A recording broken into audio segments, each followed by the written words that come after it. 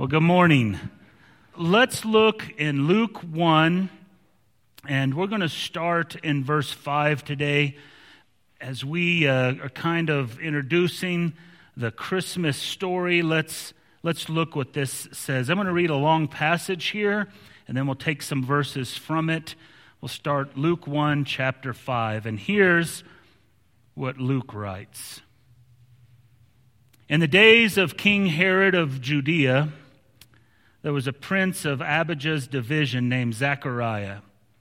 His wife was from the daughters of Aaron, and her name was Elizabeth.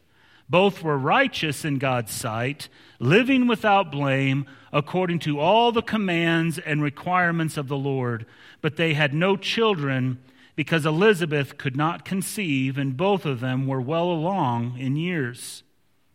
When his division was on duty and he was serving as priest before God, it happened that he was chosen by lot, according to the custom of the priesthood, to enter the sanctuary of the Lord and burn incense.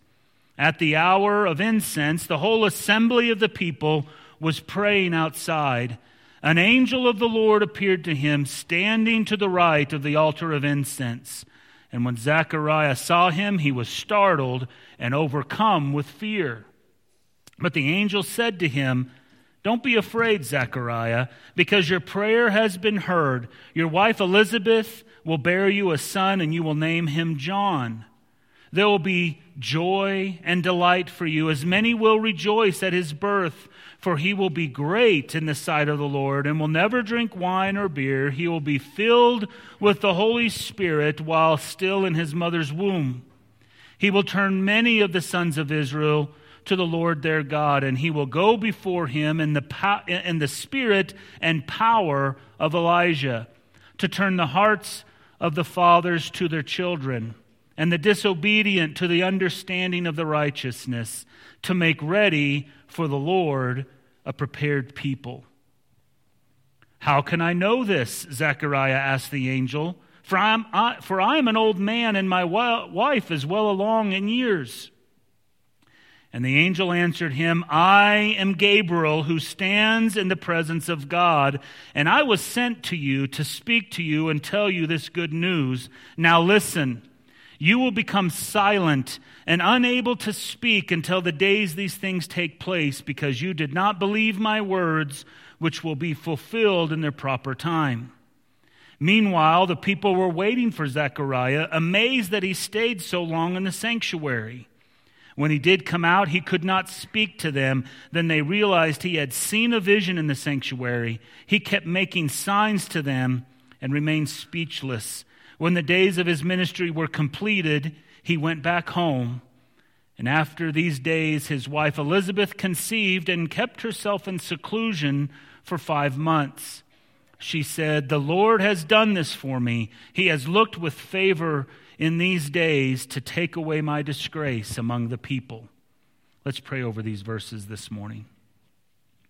Heavenly Father, we thank you for the coming of Jesus and how you prepared the way through this baby John.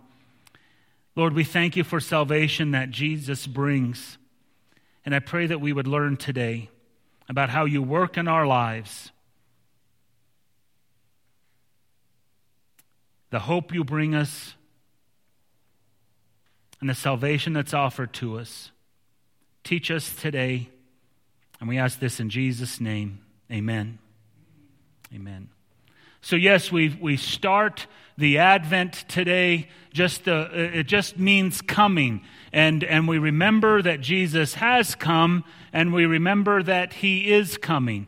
And so we have this anticipation. The Christian church has been doing this for many years, to just take this time of the year to remember that there was a time where people were waiting for Jesus. They were waiting for the Messiah. They waited and waited and just could not stand the wait any longer. And finally, the Messiah came, and Jesus came. He lived on this earth, lived a sinless life, died, was resurrected, and now is alive in heaven.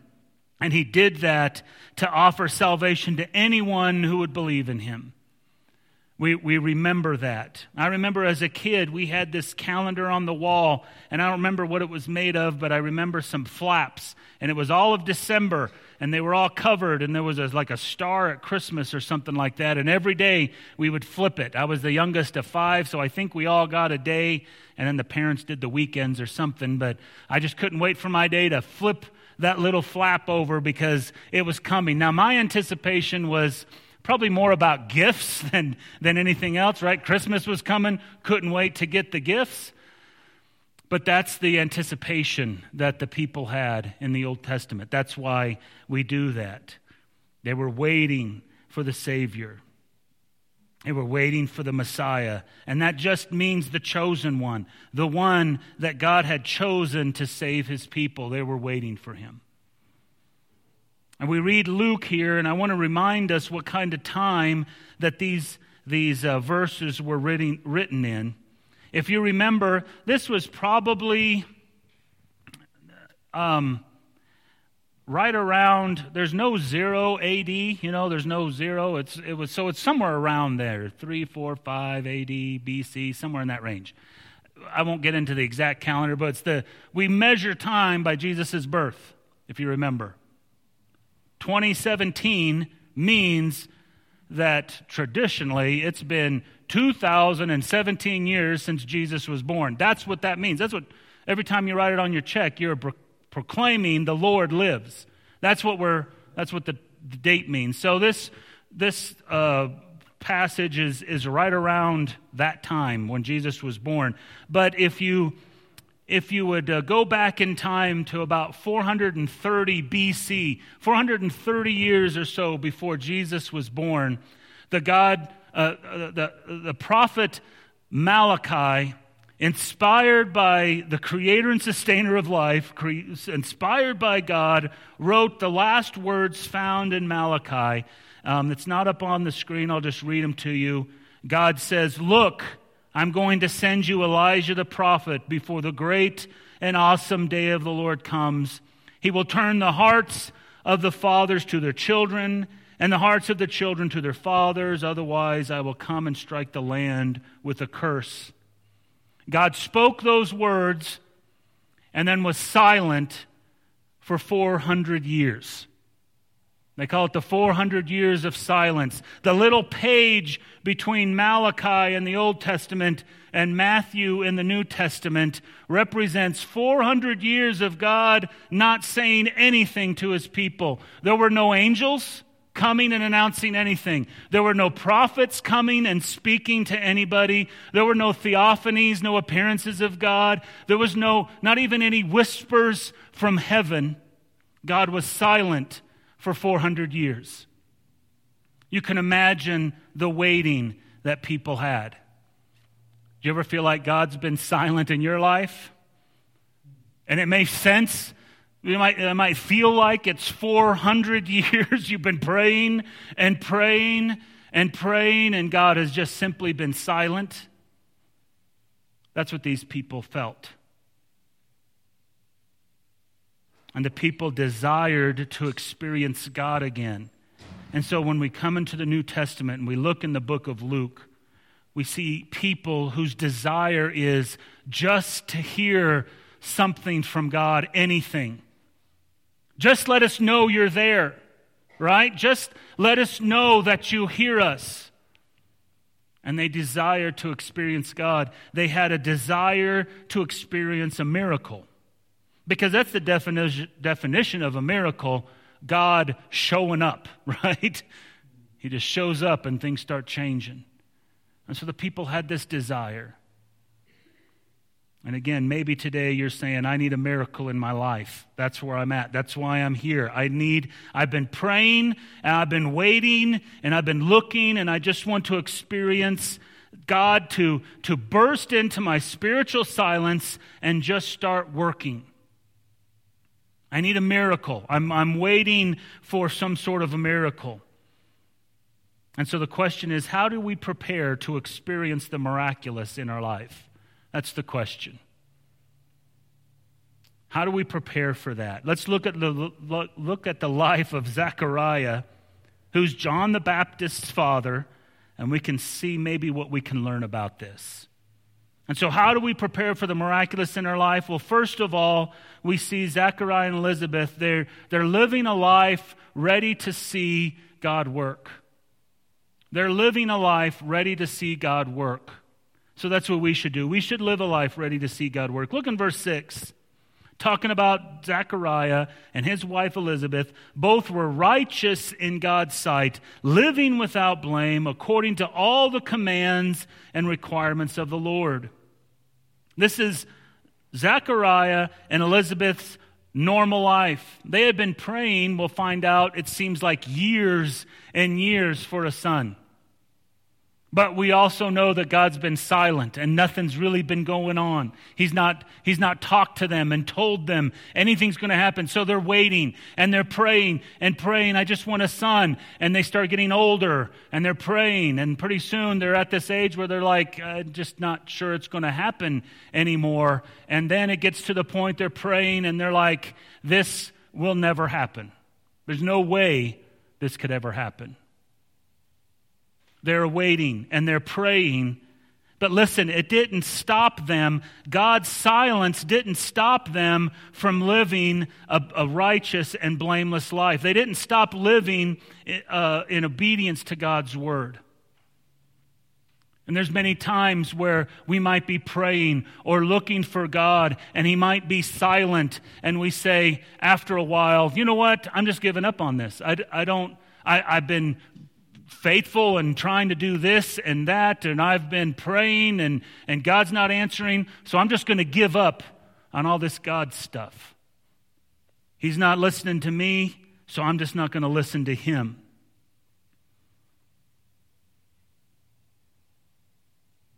And I'm just saying, we treat God sometimes like He's in some sort of contract with us, that He is somehow obligated really to do anything for us. And we're like, I've kept up my end and He's not kept up His end, so I'm just jettisoning everything about Him. And that is simply not how we're to treat that. Zechariah and Elizabeth, they faithfully followed the Lord in the midst of the silence. They followed Him when there were no angels speaking. They followed Him when there was no fanfare, when there was no one even noticing them. He was a priest without any son, which meant his priesthood line would end with him. My guess is they were just kind of moved to the side and ignored. And they might have had the temptation to say, you know what, I'm just going to live however I want to live. If this is how God's going to treat me and how God's people are going to treat me, I'm just going to forget it all. But instead, they lived faithfully. They lived their life as if God was going to work a miracle in their life. There was faith there. They said, God's not answering me, but I believe in His character.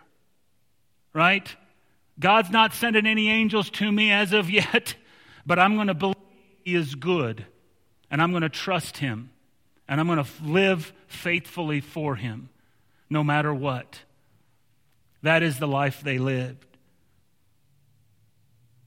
And so they lived life ready to see God's work. Because listen, if they said I'm just giving it up, I'm going to live in opposition to God and His word, I'm going to live in rebellion, I'm not going to listen to what He says, I don't care what God's word says, I'm not going to worship Him, I'm going to live my life for me, how much of a miracle could have God done in their life? Other than just simple salvation. And that's not simple, that's a huge miracle. And maybe that's where you're at today. Maybe today the miracle God wants to do in your life is salvation. Because salvation is a miracle. It is raising the spiritual dead to life. And only God can do that. And maybe that's the miracle that God wants to do in your life today. But if you're a believer and you're like, man, I've been praying about this issue in my life, and God has simply been silent, and I wonder if I even need to be faithful anymore, we need to look at Zechariah and Elizabeth. They faithfully followed the Lord and trusted in Him no matter what. So do you live in that manner? Do you live life ready to see God work when there's no angels appearing, when there's no one watching, when there's no one really paying attention? Are you faithfully living for the Lord? Living your life as if God is going to do a miracle. We're going to see what that looks like.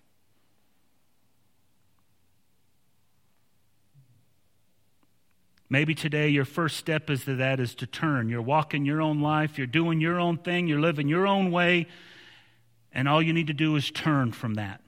That's called repentance. You turn and you begin to walk the other way. You begin to walk toward God. Maybe that's the decision you need to make. And God will do a miracle. So how do we prepare to experience a miracle? Well, first, we live faithfully so that we're ready to see how God's going to work. Second, the way we experience the miraculous in our life is we need to look for how God is working in our everyday life. How is God working in your everyday life? Look in verse 8 and 9. Verse 8 and 9. When his division was on duty and he was serving as a priest before God, it just so happened, it says, that he was chosen by lot, according to the customs of the priesthood, to enter the sanctuary of the Lord to burn incense. It's my understanding that at Zechariah's time, there were 20,000 priests who served at the temple. And those priests were divided into 24 courses of ministry, 24 shifts, so to speak. And they served 2 8-day courses of ministry.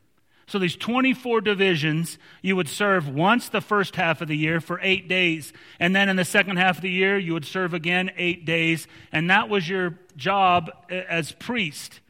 There was probably other things, but serving in the sanctuary, doing the great things that the priests did there, they served twice a year, 8 days.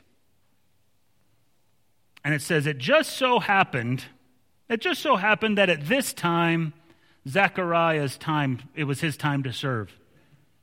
It was just his, and he got up, it was his normal day. He got out of bed, he got on, put on his shoes or sandals, put on his robe, and he's like, well, here's another day of ministry. Here's another day of work. I'm going to go to work. I'm going to do this. I'm going to do that. I'm going to do the things that I'm supposed to do at my job. Come home, go to bed, get up the next day and do it all again. Just the normal, everyday thing that he was doing. My guess is it was his everyday life. But see, every time the priest served, and I'm assuming this is every 8-day cycle, I'm not exactly sure, but every time there was they needed to go in and burn incense. And they probably cleaned up the previous incense and the ashes, and then they lit the new incense. It was something that was part of the ritual in the tabernacle or in the temple. And you got 840 guys in this time frame that says, I want to go light the incense. And so they cast lots. I don't know what it was, rolling a dice. I don't know what it was. But there was some picking straws. I don't know how they did it. But to light the incense was probably a once-in-a-lifetime opportunity. 840 guys, you had every time you served, you only served twice a year, and you had a 1 in 840 chance to be chosen to go in to light incense. If you got chosen, it was probably the one time in your life you got to do that. And it says, it just so happens, right? We know that's not the case. It wasn't happenstance. It wasn't chance. God says, I want to get Zechariah alone. He'd been silent for 400 years. It doesn't mean he wasn't working. God's always working. You may not hear him, but he's always working if you're looking for him. He got up and I'm sure he's putting, like I said, his normal day, putting on his sandals, getting up and saying, well, probably Joshua or Eli or another one of those good priests, they're probably going to be the ones lighting the incense and probably thinking about his day. What am I going to be doing today? And he gets up and he's chosen to go in and he's like, God has chosen me. They cast lot as a way to say, God has chosen this person. We don't cast lots anymore to find that type of thing. The last time God's people cast lots in Scripture was when they were trying to choose the 12th disciple to replace Judas Iscariot, who had died, who killed himself because he betrayed Jesus. And they cast lot, and it fell to Matthias, and they chose him. And the next verse, after they cast lots and chose Matthias, was the Holy Spirit coming down upon the people, and that's how decisions are made now. We don't cast lots. We have the Holy Spirit. We have God himself inside of us guiding us. That is how it's chosen now. But here, they chose lots, and they cast lots to see who was chosen to light it. And it just so happened that Zechariah was going to be serving that day. And it just so happened on that day, the lot was cast for him. I'm just saying, God was working in his everyday life. He just thought it was going to be a normal day. And God is showing up all over the place. But I'm not sure he was looking for it. If we want to experience the miracle, we should be looking for how God is working, because he may be silent, but he is working in your life. He is working in your neighbor's life. He is working at people you don't even know. He's working in everyone's life. If they don't know him, he is working to bring them to him. And he very well may be working to bring you into their life so that they can hear about him. If you do know him, he is working in your life to draw you closer and closer to him so that you can know him more and more. That's how God is working. But he is always working. He's working in your life, in your ordinary life, everyday life. I'm not saying your lives are ordinary. I'm just saying we get up and we kind of get into our routines and we kind of have this thing and we're like, I just going through life. Is God even noticing me? And I'm saying in every day, every minute, God is working in your life in some way. And we need to be looking for it. And when we start looking for it, we begin to see it is a miracle that it was Zechariah working in that time frame. And out of the 840 guys that could have been chosen, God chose him because God was doing something in his life. God burst in and somehow made that lot that was cast to turn to Zechariah's name, however that was done. So are you looking for God in your everyday life? He's not far off and uncaring. That's the world wants to make us think that God doesn't care about us. He's far away and cannot be known. God knows us intimately. He loves us more than we could ever imagine, and he cares for us. He is intimately involved in our life. And we can trust in that. He's working in our everyday life. And so, are you looking for that? To be prepared to experience the miraculous, we live in accordance to God and his word so that we're ready. And we begin to look in our everyday life to see how he is going to work. Another thing to help us prepare to experience the miraculous is that we need to pray persistently. We need to pray persistently. Look in verse 13. The angel said this. The angel said to him, and we need to stop there in just a minute, right? I will keep saying it, but I don't want you to miss it. God had been silent for 400 years. No one had seen an angel in centuries. I mean, our country is what, 250, 230, I don't know, I don't know exact math, but it's, anyway, 300, I don't know, whatever it is. Anyway, so our country is not 400 years old is what I'm getting at. Our country is, and so it was longer than our country has been here that God has spoken. I mean, God had been silent. He had been silent for 400 years, and right here, God chooses out of everyone in the world that he starts speaking again to Zechariah. An angel shows up. And it says here, this is what the angel said. Don't be afraid, Zechariah. Why did he say that? Because Zechariah was afraid. He's not seen an angel. No one's seen one. He had no idea. Don't be afraid, Zechariah, because your prayer has been heard. Your wife Elizabeth will bear you a son, and you will name him John. I love the first thing God tells people after being silent for 400 years is, I hear you. You may think I'm silent. You may think I don't care, but I hear your prayers. They had been praying and praying and praying, and possibly for decades, praying for a son. And the first thing after all this silence, God says, I hear you. And we can rest assured the same thing. You may think God is silent in your life. And you're saying, I'm praying, and it's like my prayers are bouncing off the ceiling, and so I'm just going to stop praying because he's not responding.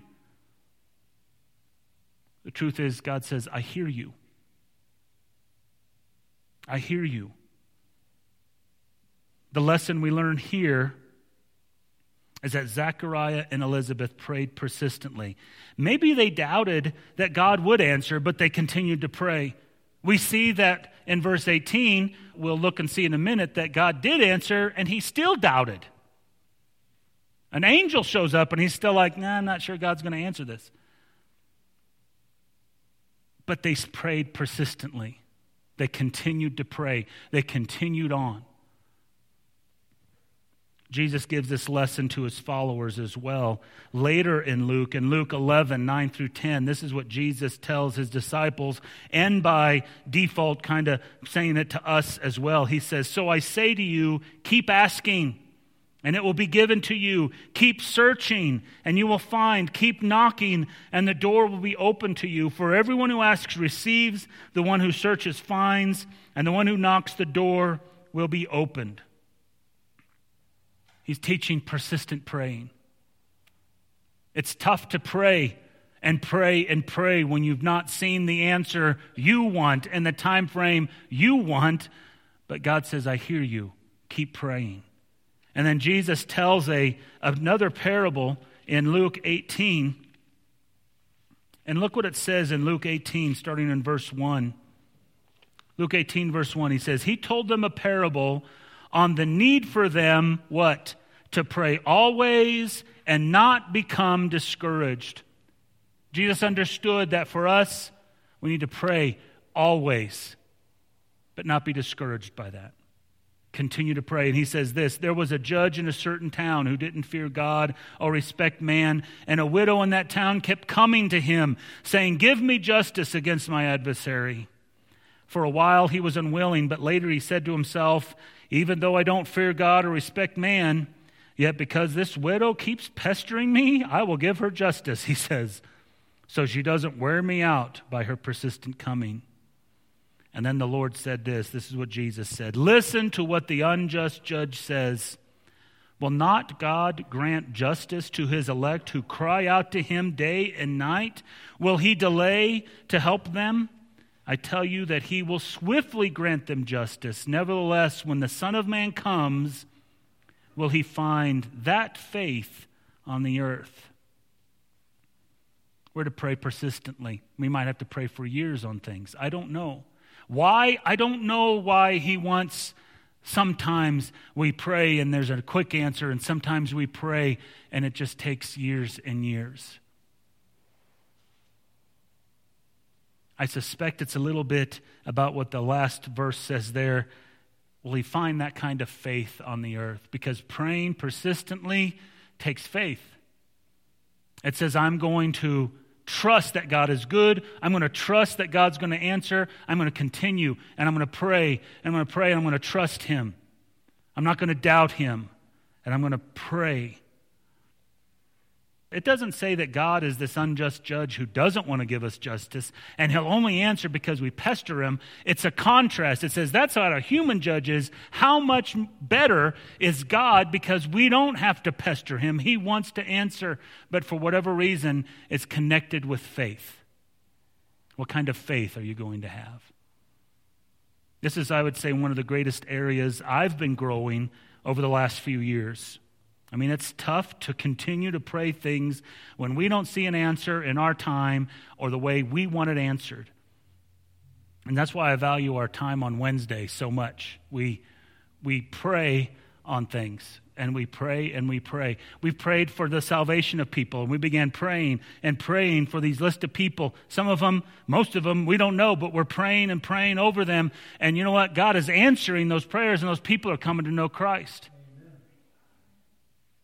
because of a persistent prayer and faith that he's going to answer it. Some of you were probably on that list. I can think of a couple who have come to know Christ because they were on that list and we were praying for them.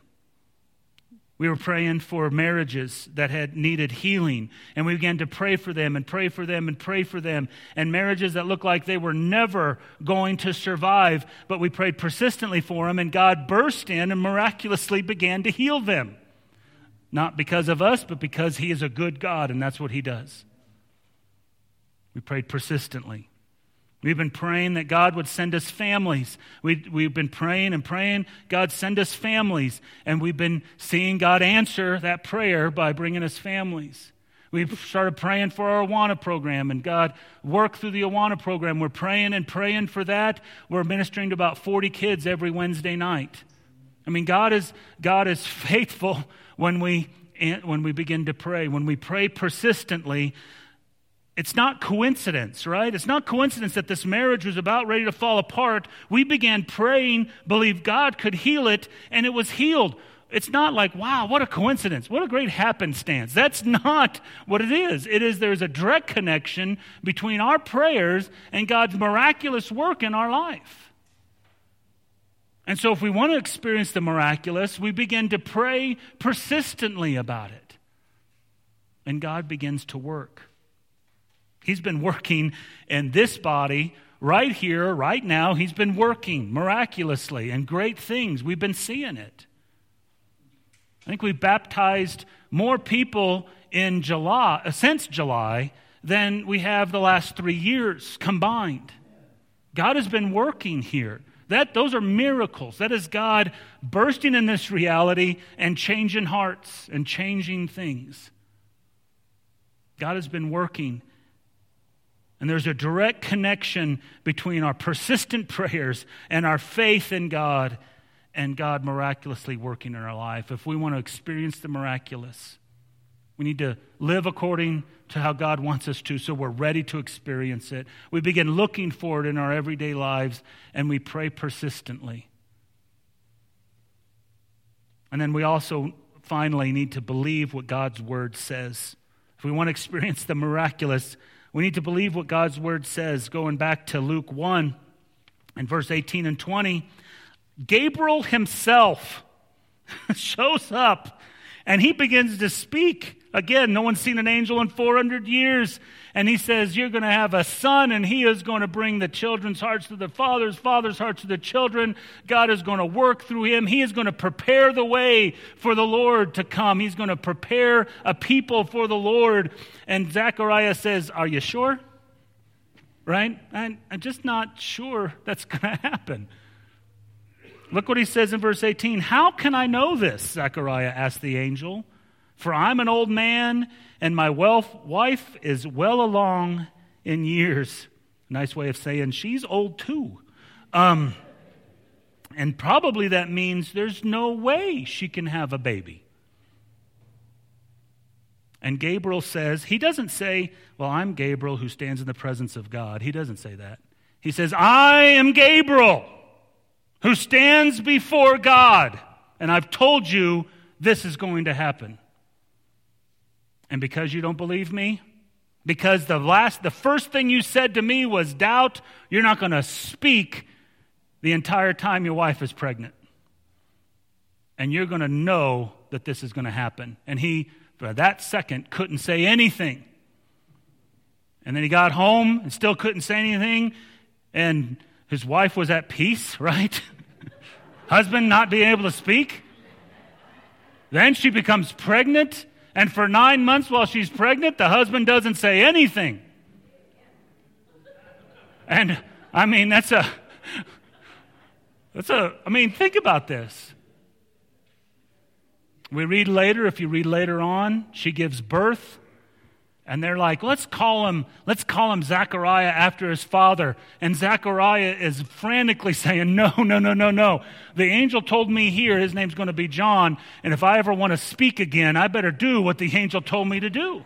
Right? This is what's going on. And he's scribbling down frantically, his name is John.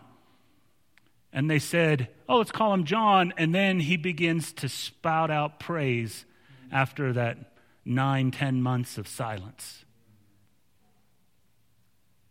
He didn't believe what God's word says, and there was some significant ramifications for that. He didn't believe God, and he voiced his unbelief, and then he couldn't voice anything after that. And so there's very significant consequences for not believing what God's word says. And he was unwilling to believe God's revealed word. The Scripture is God's revealed word to us. And there is all kinds of promises in that. It says, if you confess your sins, he is faithful and just to forgive your sins and cleanse you from all unrighteousness.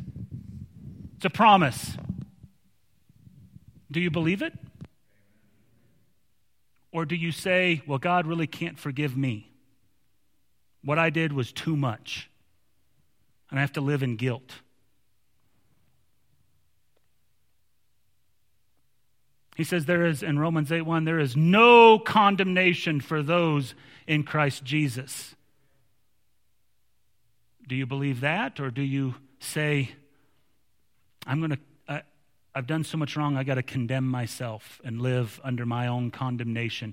God may not condemn me, but I think I need to. We could go on and on in Scripture of the wonderful promises. He says, I know, he's got all kinds of great promises for us.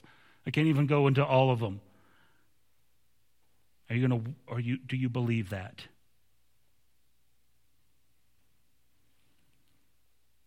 He was mute for 9 months. And then, and during that time, God miraculously had John conceived in Elizabeth.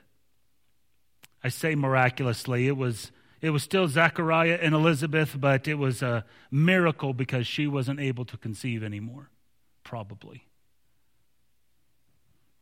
John wasn't an ordinary baby. He was the forerunner to Jesus. He was prophesied in Isaiah that there was going to be someone who comes and makes straight the way of the Lord. He was going to prepare the people for Jesus' coming. He was no ordinary baby. He was going to do something miraculous. And so they encountered a miracle. Zechariah, after this, once he became mute, he began to believe. And he believed God's word, and the miraculous came.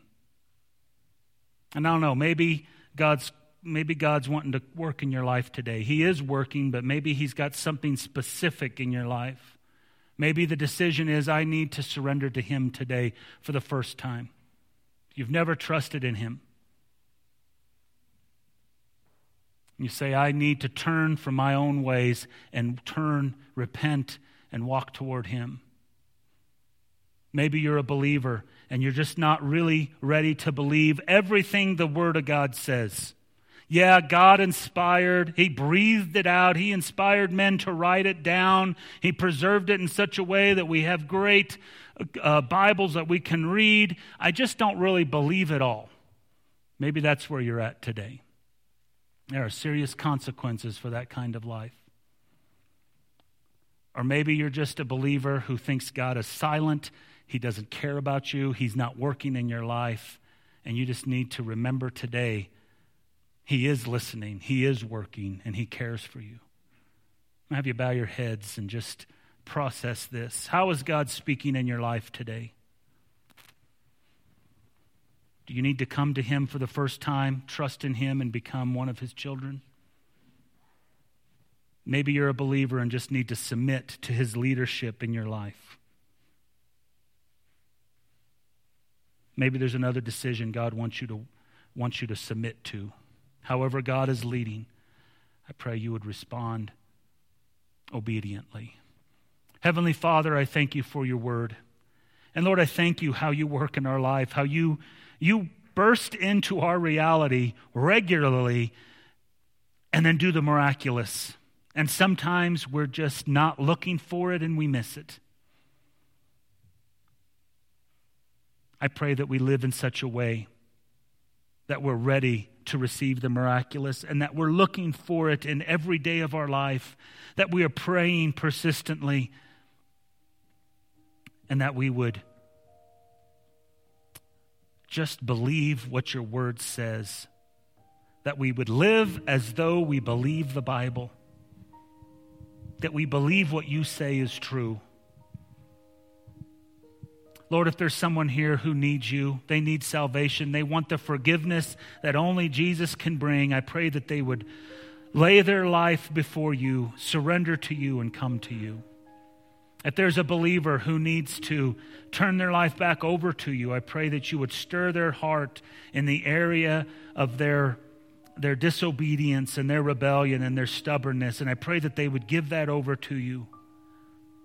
Lord, however you're working, I pray that you would stir our hearts now to be obedient to you so that we could experience the miraculous in our life.